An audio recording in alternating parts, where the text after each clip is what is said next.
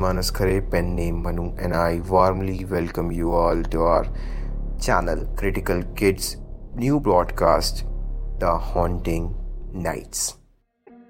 और मेरा आप सबसे प्रॉमिस है कि मैं हर वीक एक नई हॉरर स्टोरी लेकर के आऊँगा जिसमें आपकी रूह और जुनून दोनों ही कप पाएगा। तो सुनते रहिए और महसूस कीजिए उस डरावनी दुनिया को। तो दोस्तों, आज की स्टोरी का टाइटल द अनबॉर्न है। हम सब की तरह मनु भी एक आम इंसान था। उसे भी अक्सर अपने ऑफिस के काम से घर पहुंचने में देर रात हो जाती थी। इन दिनों लखनऊ में मई जून का महीना चल रहा था। यूं कहो थकावट पर तपती गर्मी का बोनस। यूं तो लखनऊ आए हुए मनु को कई साल हो गए थे, मगर आज भी वो अपने आप को हजारों की भीड़ में अकेला पाता था। ऑफिस से घर, घर से ऑफिस, अब तो मानो उसकी जिंदगी एक मशीन जैसी हो गई थी। कुछ नाम के रिश्ते थे उसके पास, अब उन्हीं से थोड़ी खुशी के ठिकाने मिल जाते थे। तो चलिए दोस्तों, आज शुरू करते हैं उस एक अनजान की कहानी जिससे आज रात आप सब लोग रूबरू होने वाले हैं। हफ्ते भर का थकावट भरा काम खत्म करके आज जब मैं अपने घर की ओर वापस जाने लगा तो ऑफिस के कुछ दोस्तों ने मुझे बाहर घूमने जाने को पूछा। यूँ तो मैं बहुत ज़्यादा थक गया था, पर उनके साथ बाहर जाने से खुद को रोक ना पाया। घूमते फिरते मस्ती मजाक करते हुए कब रात के 10:30 बज गए मुझे पता भी नहीं चला। मैंने उन्हें बताकर वहाँ से सिकंदराबाद होते हुए अपने घर की ओर निकल पड़ा। चारों ओर अजीब सी खामोशी फैली हुई थी। उतने में ही थोड़ी दूर उस सुनसान रास्ते पर एक बच्ची खेलते खेलते अचानक से मेरी बाइक के आगे आ गई। जोर से ब्रेक मारने के बाद भी मैं अपनी बाइक को रोक नहीं पाया और उस मासूम बच्ची को पार करते हुए थोड़ी दूर जाकर रुका। मैं घबरा गया। मुझे लगा कि आज मुझसे एक बहुत बड़ा पाप हो गया। मैं बाइक छोड़कर उस बच्ची को देखने के लिए वापस गया तो वहाँ कहीं दूर दूर तक कोई नहीं था। बस था तो एक डरावनी खामोशी और उस खामोशी से आती हुई रोने की आवाज़ें। अब मुझे कुछ भी समझ नहीं आ रहा था क्योंकि आसपास देखने पर कोई भी नहीं था और धीरे धीरे सड़क पर बढ़ती हुई धुंध मानो रास्ते को घेर सी रही हो। अब धुंध के कारण 2 कदम दूर खड़ी बाइक भी देखना मुश्किल हो गया था। अब चारों तरफ से मुझे उन आवाज़ों और धुंध ने घेर लिया था।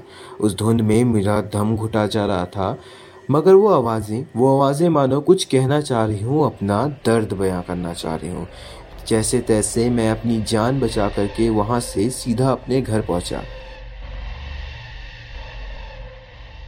मगर अभी भी मेरे दिमाग से सिकंदराबाद और उस बच्ची की यादें गई नहीं थीं। आज जैसे तैसे मैं अपनी जान बचा करके वहाँ से आ तो गया था, मगर आज रात बाकी थी और सुबह होने में काफ़ी वक्त बचा था। न जाने ये रात कौन कौन से राज अपने साथ लेकर आएगी।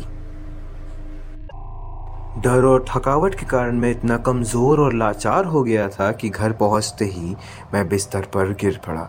अब मुझ में इतनी भी हिम्मत नहीं बची थी कि मैं उठकर अपने लिए दोने वाले बना सकूं। रात के 3:30 बजते हैं। ना जाने कैसे, मगर बाथरूम का दरवाज़ा अपने आप धीरे से खुलने लगता है। बाथरूम के अंदर से आती हुई आवाज़ें, वही एक बार फिर से जानी पहचानी डरावनी सी आवाज़ें, मानो किसी तरह से वो आवाज़ें पीछा करते करते यहाँ तक पहुँच गई थीं। कमरे में चारों तरफ एक अनजाना मगर डरावना सा अंधेरा फैला हुआ था। उस अंधेरे को चीरती हुई आती हुई वो दम घोटने वाली आवाज़ें मेरा जीना दूभर कर रही थी। घबराहट और डर के कारण मेरी नींद खुल गई।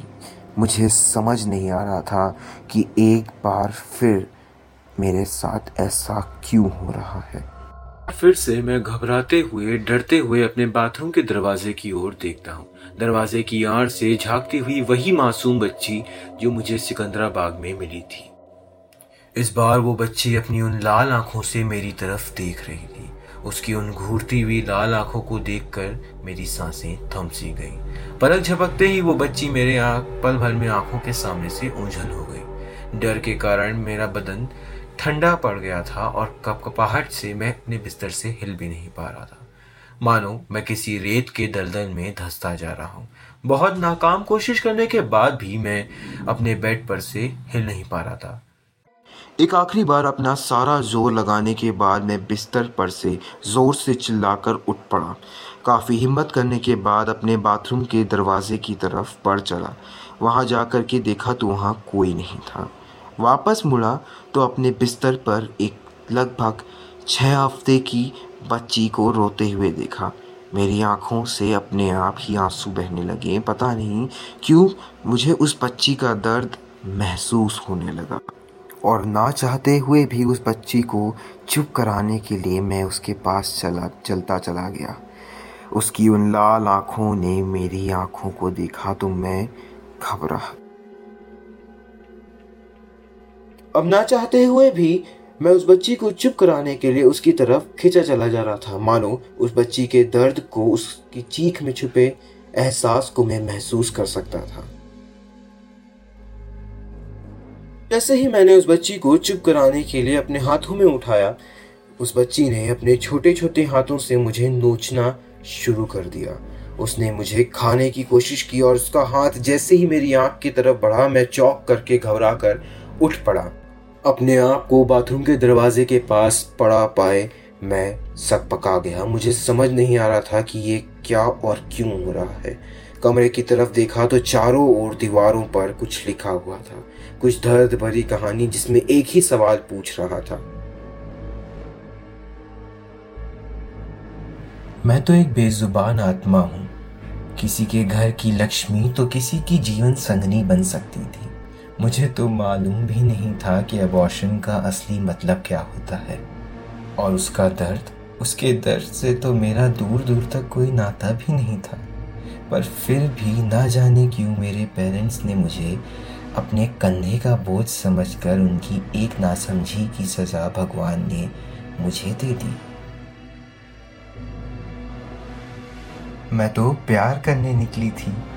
मुझे नहीं पता था कि जिनको मैंने अपना संसार समझ रखा था वही मुझे इतना बड़ा धोखा दे देंगे। अरे जिस देश में स्त्री को देवी रूपी पूजा जाता है, वहीं मुझ जैसी बदकिस्मत को दुनिया देखने से पहले ही मार दिया जाएगा।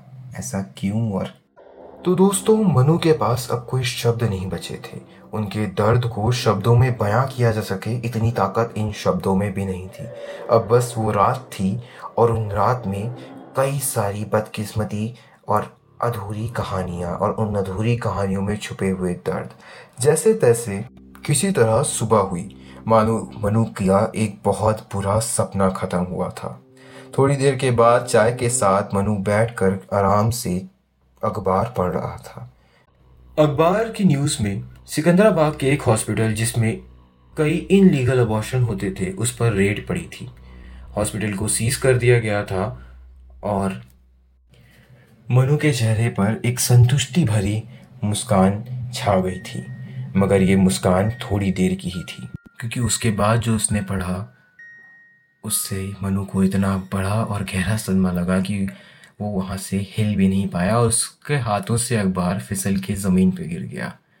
दोस्तों, अखबार में एक खबर छपी थी। खबर थी कि सिकंदराबाद में हुई एक बहुत ही भीषण बाइक दुर्घटना, बाइक सवार की लाश लापता। ये खबर पढ़ते ही मानो मनु के सामने वो पुराना पिछली रात का बुरा सपना एक बार फिर से दस्तक देने को आ खड़ा था। एक बार फिर से कमरे में चारों तरफ वही अंधेरा फैल चुका था।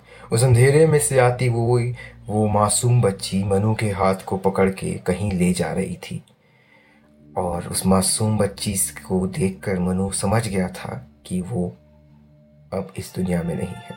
जी हाँ दोस्तों, मनु उस रात को एक्सीडेंट में मर चुका था, मगर आज तक उसकी डेड बॉडी किसी को नहीं मिली। आज भी लोगों का ये मानना है कि वो मासूम बच्ची भटकती हुई सिकंदराबाद के रास्ते पर मुसाफिरों से यही सवाल पूछती है कि आखिर मेरे साथ ही क्यों।